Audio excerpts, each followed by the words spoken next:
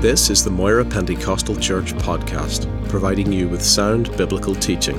New content will be available every week throughout 2015. We hope you will be encouraged, challenged, and blessed by this ministry.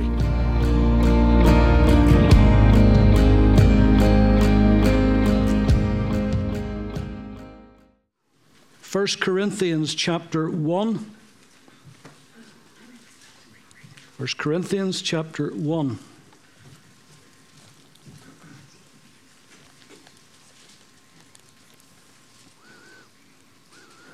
Just reading verse 18. For the message of the cross is foolishness to those who are perishing, but to us who are being saved, it is the power of God. For the message, the preaching of the cross is foolishness to those who are perishing, but to us who are being saved, it is the power of God. Scripture speaks of the death of the cross, the blood of his cross, the offering of the cross, the preaching, the ministry, the message, the word of the cross. Ever since man fell in the Garden of Eden, God has been speaking. He has something to say. He's been preaching to this world. The cross has got a word for us. It's got a word for lost humanity. And God has made sure, one way or the other, that no man can stand before him and say, I didn't know you existed. He has given them a word. Now, God has various ways of speaking to humanity. Probably one of the most obvious and evident ways is creation. Nature, the work of his hands.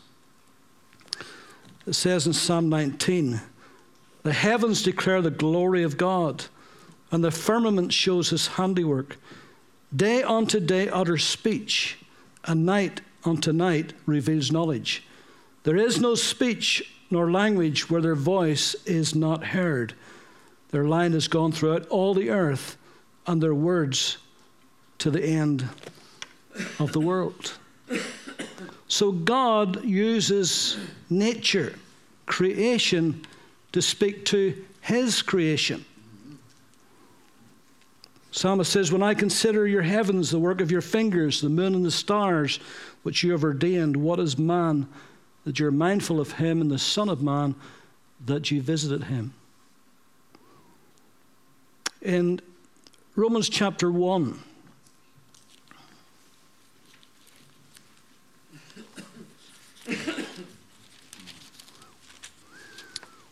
Paul makes this very clear.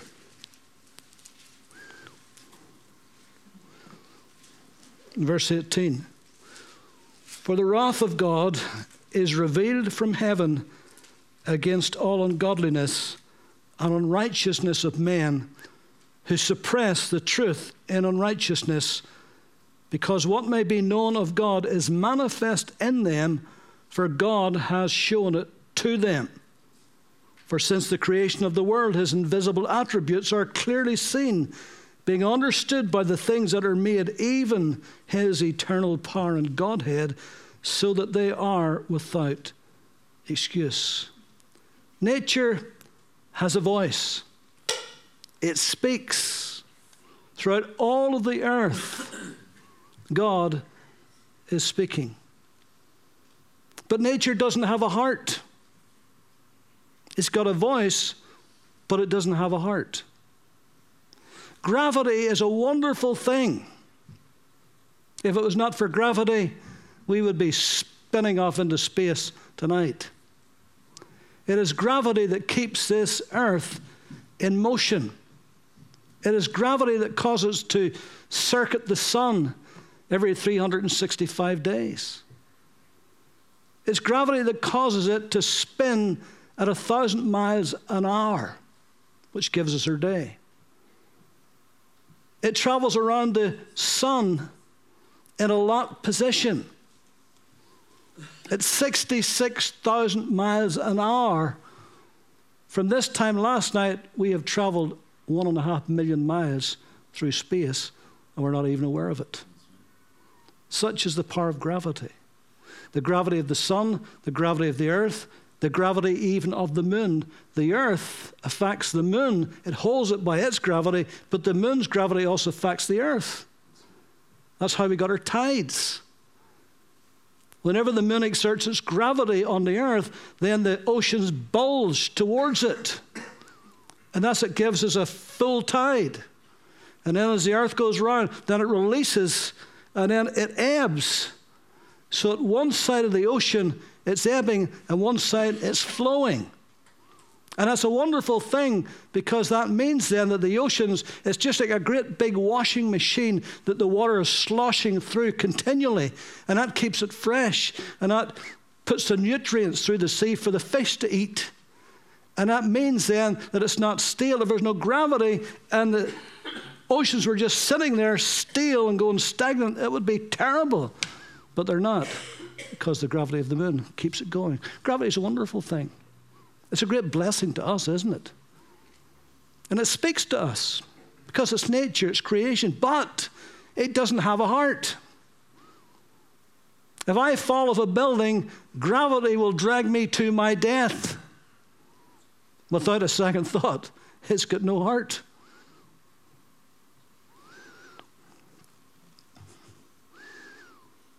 God has given creation that man can see that there is a God, that God exists. There's not a tribe in any jungle on the face of the earth that doesn't know there's a God. May not call him what we call him, and they're usually quite afraid of their God or their gods, but they worship. And oftentimes they worship nature, and they feel that there's a God of nature that they've got to worship. And if they don't, they're in trouble. It's an inbuilt thing because God has put eternity in our hearts. But with all the wonders of nature that should point men to God, isn't it interesting that man today says that because they examine nature, because they examine creation, that they feel there is no God? That all of that self-perpetuated and happened spontaneously and continues on its own. The very thing that God put here to show men that he exists is the very thing that they say tells them that God doesn't exist. It's not crazy, isn't it? It shows you the foolishness of man, isn't it? If we really want to know the heart of God, then we'll not find it in creation, but we'll find it in redemption. That exposes the heart of God. The love of God towards us that sent his Son to die for us. Yes, nature will show us that God is omnipotent, that he's omniscient, that he's all-knowing, that he's omnipresent, that he's everywhere, if we care to believe. But only redemption shows us the mercy of God, the compassion of God, the love of God, the grace of God, the salvation of God. But God says because he has shown man his creation, they are without excuse. Because although they knew God, not in an intimate way, but in a sense they knew that God exists.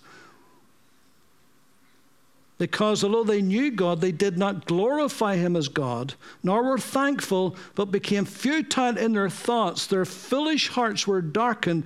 Professing to be wise, they became fools. You know, I love nature programs, I really do. And I love programs dealing with the cosmos, I really do. But after about 10 minutes, I get so angry, oftentimes I have to switch over. Because of the foolishness that's being taught. But here it is. 2,000 years ago, Paul wrote this. And they changed the glory of the incorruptible God into an image made like corruptible man and birds and four-footed animals and creeping things. And so once man has left God out of everything. But because God has put eternity in his heart, he will worship something. He'll find something to worship. Should it be a stone or a metal image, he will worship. He cannot do anything else but worship. And if he won't worship an idol, he'll worship man himself. Because man will want to be his own God. Isn't that the lie the devil told Eve in the garden? You shall be as God, knowing good and evil. And so man changed the glory of the incorruptible God like an image, like corruptible man and birds and four-footed animals and creeping things. But then he goes from idolatry. You see, the trouble is once we leave God out of the equation, it's a downward path. It's inevitable. It's unavoidable. It will happen. And so once here we see that God has left man has left God out of the equation, what happens? He begins to worship idols. Or at least he begins to worship man as a god. But then what happens? Immorality. Therefore God gave them up to uncleanness in the lusts of their hearts, to dishonor their bodies among themselves, who exchanged the truth of God for the lie. Not a lie, but the lie. That big lie in the Garden of Eden. You shall be as God. We don't need God anymore because we have got our technology, we have got our infrastructures, we've got our everything we need to exist. We have it by ourselves. We don't need God. There's the big lie today. And what happens? We begin to worship something else. And then we become corrupt. For this reason, God gave them up to vile passions. For even their women exchanged the natural use of that which is against nature. Like also the men, leaving the natural use of the woman, burned in their lust for one another. Men with men committing what is shameful and receiving in themselves the penalty of their error which was due. And even as they did not like to retain God in their knowledge, God gave them over to debased things. He gave them up and he gives them over to debased things, to do those things which are not fitting, being filled with all unrighteousness and sexual immorality and wickedness and covetousness and maliciousness, full of envy and murder and strife and deceit and evil-mindedness. They're whisperers, backbiters, haters of God, violent, proud, boasters, inventors of evil things, disobedient to parents, undiscerning, untrustworthy, unloving, unforgiving, unmerciful, who knowing the righteous judgment of God, that those who practice such things are deserving of death, not only do the same, but also approve of those who practice them. Is not our nations going down that slope? We don't want God in our schools. We don't want God in our politics. We don't want God in our business. We want to sideline all talk, all thought of God. We don't want it in science. We don't want it in biology. We just don't want God. We do not want this man to rule over us. They said about Jesus. And what happens? We worship other things. Or we worship man. Then what happens? We become immoral. And then we go down that slippery slope.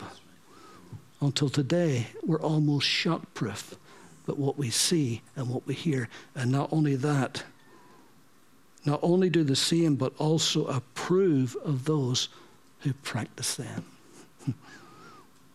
It seems to be the viler you live today, the more you're acclaimed and the more claim to fame you will have. How many young singers have you seen starting out who were clean cut, and then suddenly they wanted to change their image and they became vile, immoral, no sense of decency. And then they come out with statements as, I don't believe in God. Someone was even brought up in church. Someone used to sing in church, I don't believe in God. Well, it's convenient, isn't it? Because if you don't believe in God, then you feel you can do anything because there's no judgment. None whatsoever if you don't believe in God. And So God speaks through nature. God speaks through history. His past dealings with the sons of men, his interventions in history. God has always intervened in history. Right even at the very beginning in the Garden of Eden, God intervened immediately. God came to man in the cool of the day. They had a wonderful relationship, but they fell into sin. What did God do? He immediately intervened, didn't he? He made man a coat of skins. We taught this morning how at the Tower of Babel, how that God came down, confused their tongues and scattered them. He was intervening. Read the history of Israel. Read the historical books of the Old Testament. You'll see that God was constantly intervening in the lives of men and nations and kings. That's why God raised up prophets. God had a priesthood, but God had his prophets. And his prophets spoke on his behalf to the kings, to the leaders of the nations, because God has something to say to them.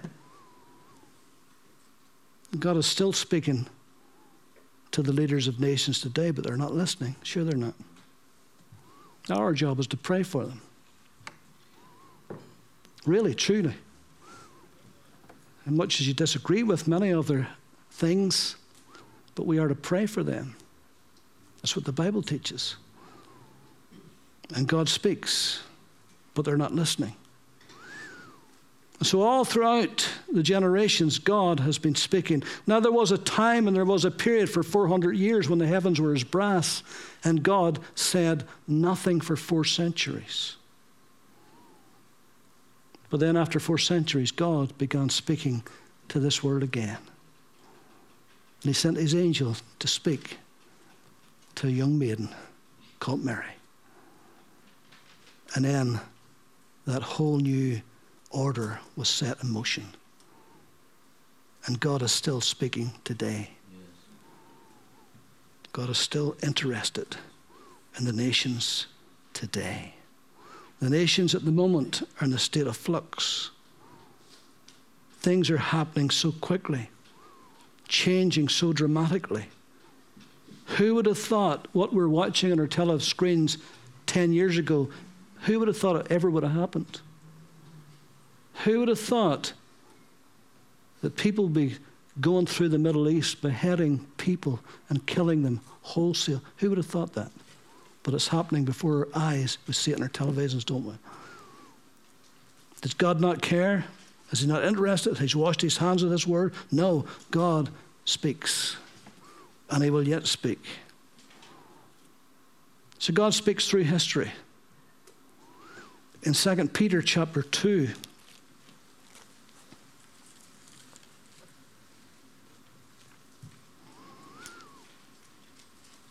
verse 4, for if God did not spare the angels who sinned, but cast them down to hell, delivered them into chains of darkness to be reserved for judgment, and did not spare the ancient world, but saved Noah, one of 8 people, a preacher of righteousness, bringing in the flood on the world of the ungodly, and turning the cities of Sodom and Gomorrah like into ashes, condemned them to destruction, making them an example to those who afterwards who would live ungodly, and delivered righteous Lot, who was oppressed by the filthy conduct of the wicked, and so forth.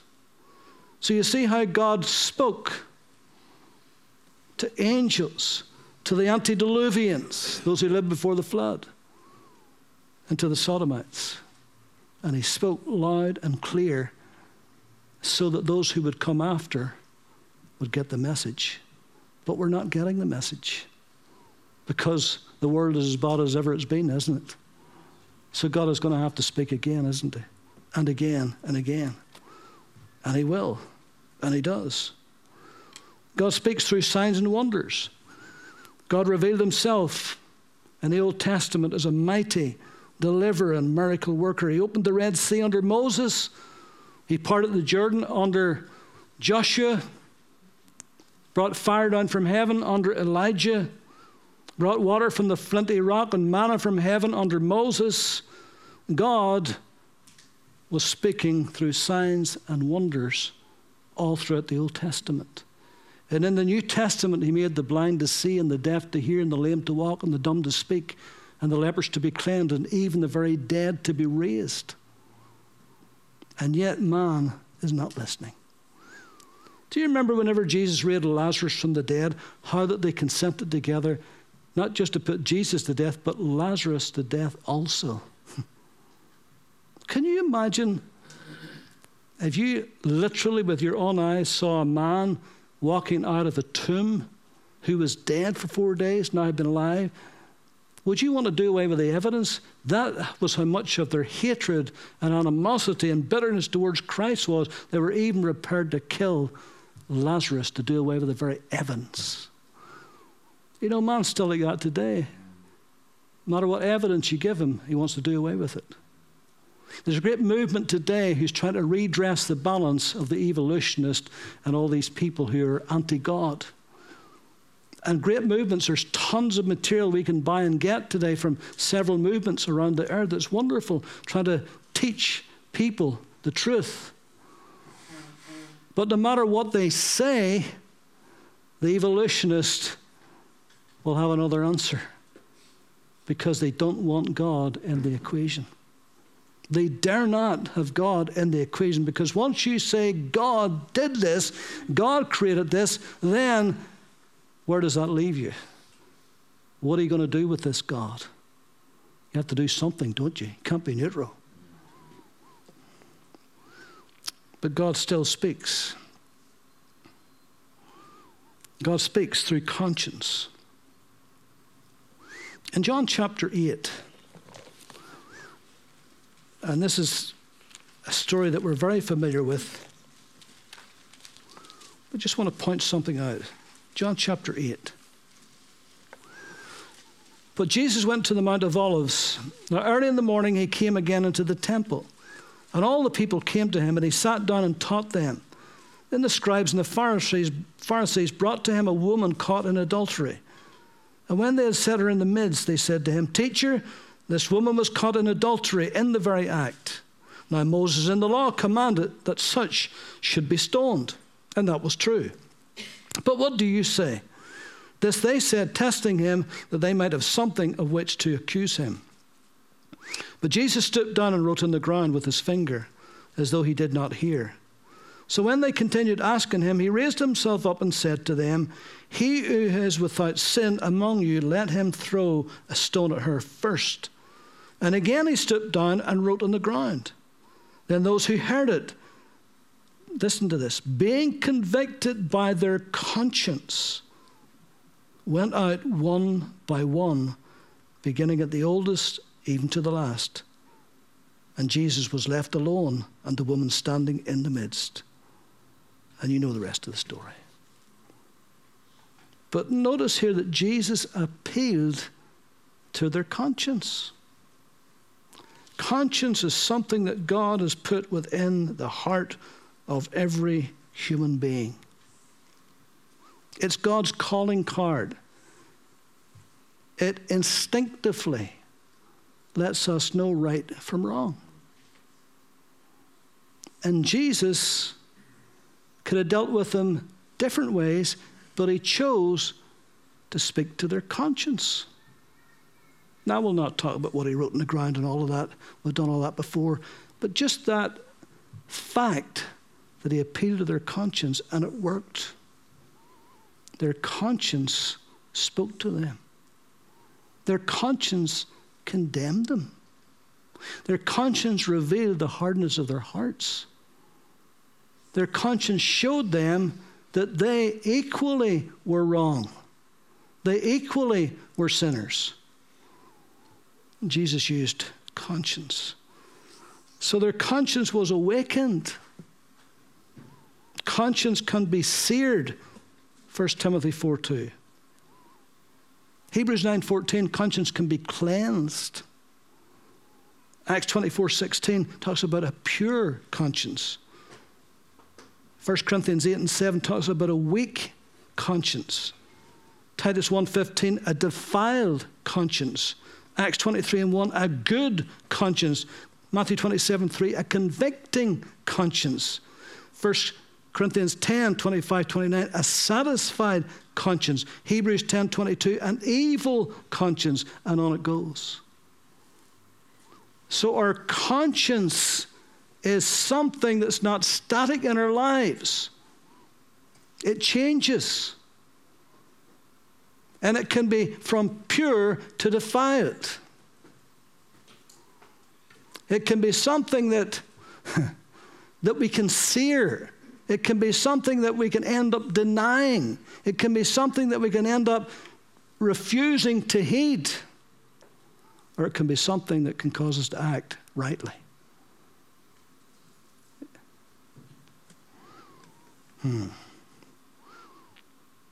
Conscience is a powerful thing.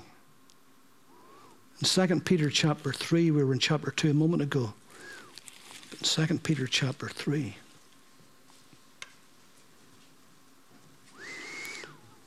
Verse 1, Beloved, I now write to you this second epistle, in both of which I stir you up but your pure minds by way of reminder, that you may be mindful of the words which were spoken before by the holy prophets, and of the commandment of us the apostles of our Lord and Savior. Knowing this first, that scoffers will come in the last days, walking according to their own lusts, and saying, Where is the promise of his coming? For since the fathers fell asleep, all things continue as they were from the beginning of creation. Notice this, for this they willfully forgot that by the word of God the heavens were of old, and the earth standing out of the water and in the water, by which the world that then was existed perished, being flooded with water. But the heavens and the earth, which are now preserved by the same word, are reserved for fire until the day of judgment and perdition of ungodly men. For this they willfully forget. You see, here is a conscious, deliberate act of people. This was not by accident. This was not something that was casual. It was something they thought and deliberately chose to forget it, to put it aside, to ignore it, to pretend it won't happen. To us, that's what that's saying. And so, Paul writing again in that first chapter of Romans, we read those verses, we don't need to read them again.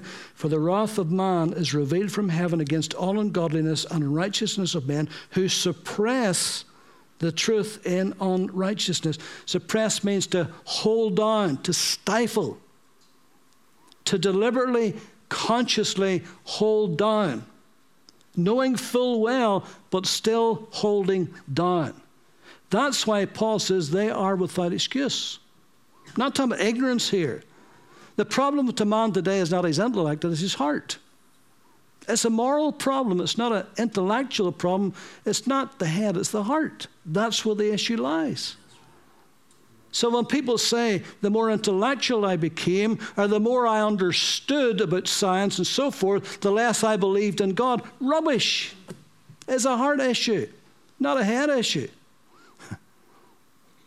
Some of the greatest scientists ever lived were believers, believed in the Word of God, believed in creation. So it's not a head issue, it's a heart issue. It's always a heart issue, isn't it? Even the ordinary man, like us who are not scientists or particularly clever or great intellectuals or academics, when it came to getting saved, it came down to a heart issue, didn't it? It always comes to a heart issue. And so, this is man willingly, consciously, deliberately suppressing the truth. It's a defiant denial of truth. No wonder Paul says they are without excuse. But God hasn't finished speaking. Sure he hasn't. He's still got a word to say to this world. It's the word of his cross. Evolutionists have sought to explain God's creation away. Historians have put the Bible in the dusty archives of fiction. The humanist has refused the sovereignty and the supernaturalness of God. The sinner has resisted the voice of his conscience, but God is still speaking. There's still a word from the cross, and there's always going to be.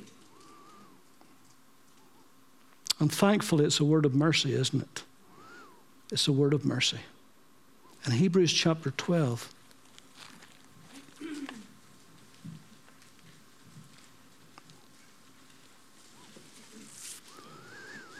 verse 22, but you have come to Mount Zion, to the city of the living God, the heavenly Jerusalem, to an innumerable company of angels, to the general assembly of the church of the firstborn who registered in heaven, to God the judge of all, to the spirits of just men made perfect, to Jesus the mediator of the new covenant, and to the blood of sprinkling that speaks better things than that of Abel.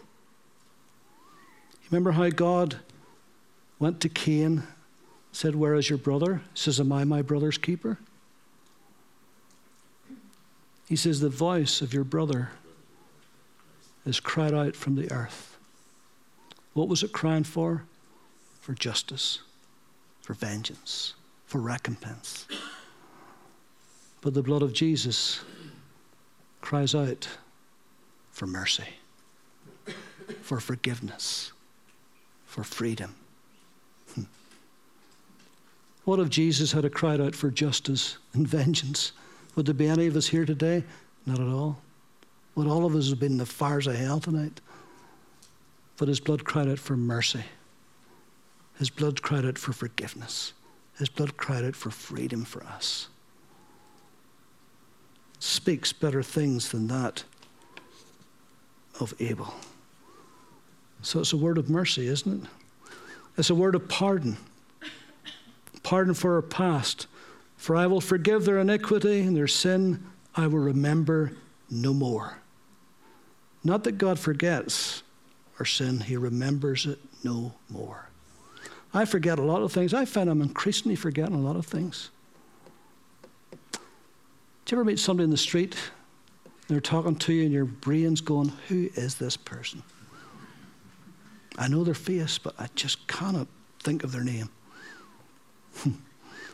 Those of a certain age will understand perfectly what I mean. That's a malfunction of her brain, isn't it? Somewhere in the circuitry has gone a bit awry. But God's not like that. I will remember your sin no more against you. I'll not forget about it, because if I forget about it, then I could remember it again. I will remember it no more against you forever. Thank God. Thank God it's gone. Under the blood, gone forever. It's a word for pardon for our past. It's a word of pardon for our present. 1 John 2:1, if any man sins, we have an advocate with the Father, Jesus Christ the righteous.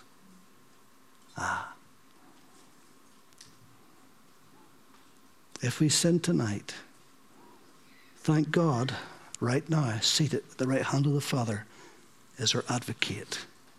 Not for our sins only, but for the sins of the world. It's a word of pardon for our past, for our present, and for our future. 1 John 1:9, if we confess our sins, he is faithful and just to forgive us our sins and to cleanse us from all unrighteousness. Not that we're going to plan to go out and sin deliberately and then say, oh God, forgive me. No.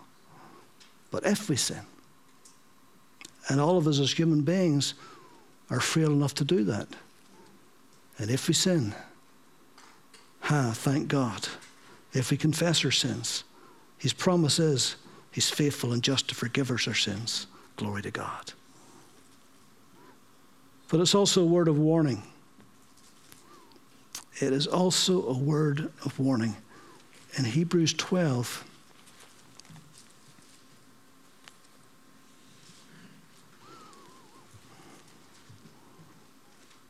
after that writer was speaking about the blood of Jesus speaks better things than that of Abel, then he says, see that you do not refuse him who speaks.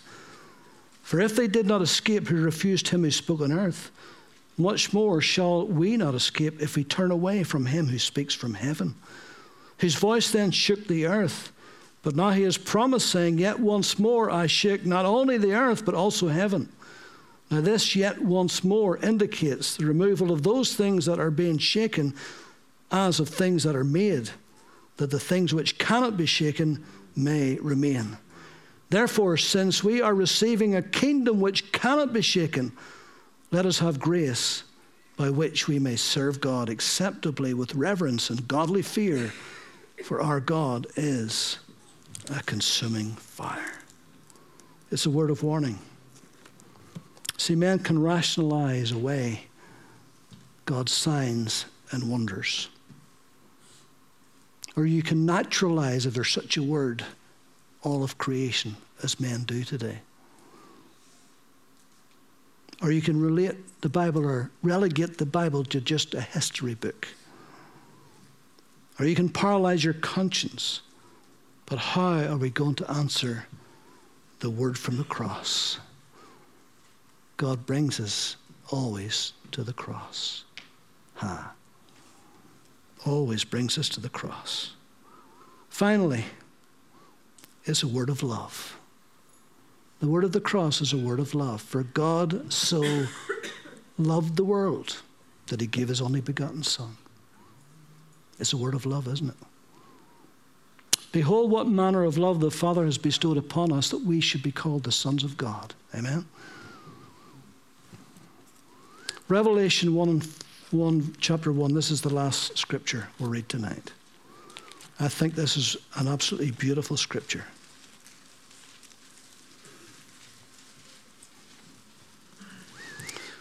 Verse 4, John to the 7 churches which are in Asia. Grace to you and peace from him who is and who was and who is to come, and from the 7 spirits who are before his throne, and from Jesus Christ, the faithful witness, the firstborn from the dead, the ruler over the kings of the earth. Listen to this. To him who loved us and washed us from our sins in his own blood. The cross has a word of love for humanity. From him who loved us and washed us in his own blood. That's the depth that Jesus went to demonstrate his love to us. While we were yet sinners, Christ died for us. And so the most powerful word that we have tonight is the word of the cross. That's what changed every one of our lives, wasn't it? Every one of us, no matter how we came or how long it took us to come or how we got there in the end, all of us came to the foot of that cross, and God spoke to us and changed our life forever. Amen? Let's pray. Lord, we thank you that your cross still speaks tonight.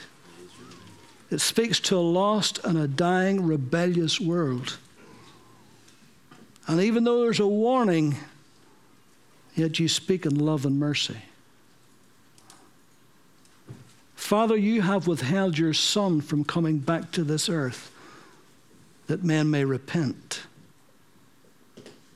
that men may receive your Son as their Savior. We thank you for that long suffering, your tender mercies. We bless you for your patience and perseverance with us. And we thank you for that. Lord, all of us tonight have family. We have extended family. We have relatives who are not saved. As yet they're not in the family of God. Lord, in your mercy, will you be patient? And will you send your Holy Spirit to speak to their hearts the word of the cross, that they may bow their knee and come to Jesus and be saved and be washed in the blood of the Lamb. So we give you thanks for this tonight. We thank you that you found us and you won us to yourself. Our names are in the book of life, and for that we are eternally grateful. In Jesus' name, amen.